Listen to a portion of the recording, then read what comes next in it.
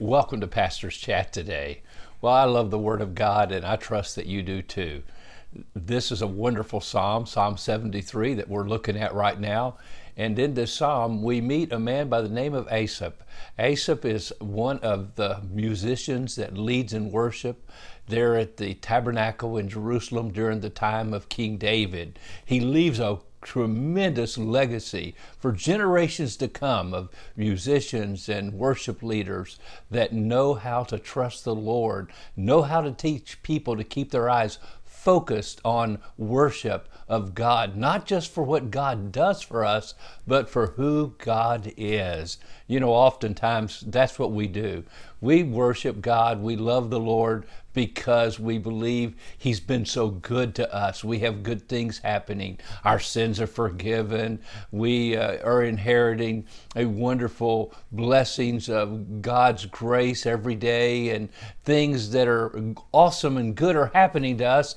And then all of a sudden things go south on us. We get persecuted. People turn their backs on us. We determine we're going to serve the Lord, and everything seems to go bad. And we wonder, goodness, when I didn't serve the Lord, I had it better than now when I'm trying to serve the Lord. And we ask the same old question that Asaph asked in this chapter. But he starts out the chapter saying, good, truly God is good to Israel, to such as pure in heart. And he's looking basically at God being good. And maybe he's thinking about God sending blessings and prosperity and good things to him.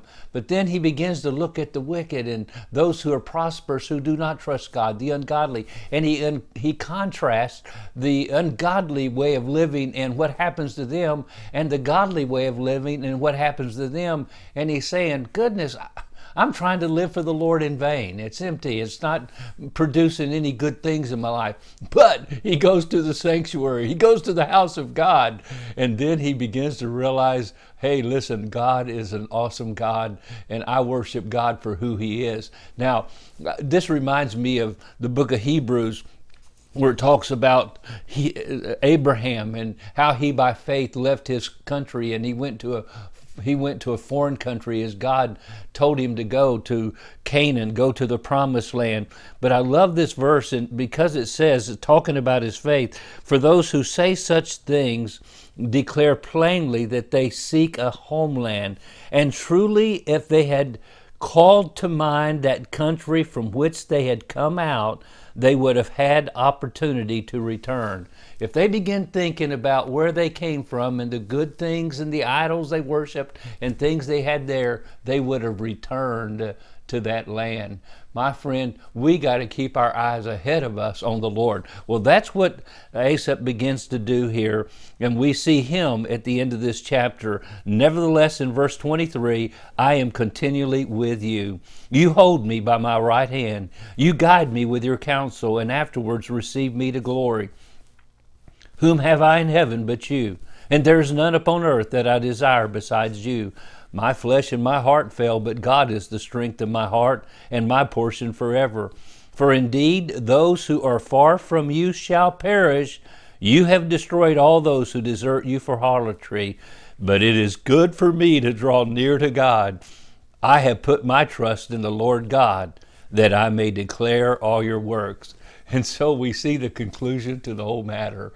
When you make God the source of your strength, and you may put your trust in Him, the psalmist here tells us, listen, I know that I will live forever. The ungodly are going to perish, but the end of the righteous, the end of the godly is good compared to the end of the ungodly.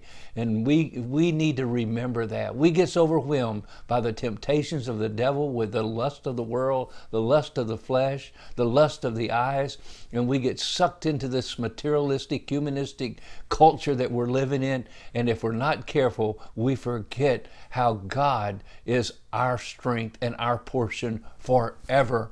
And that's what the psalmist teaches us here. And he learned the lesson, and that's why he says in the very last verse, it's good for me to draw near to God.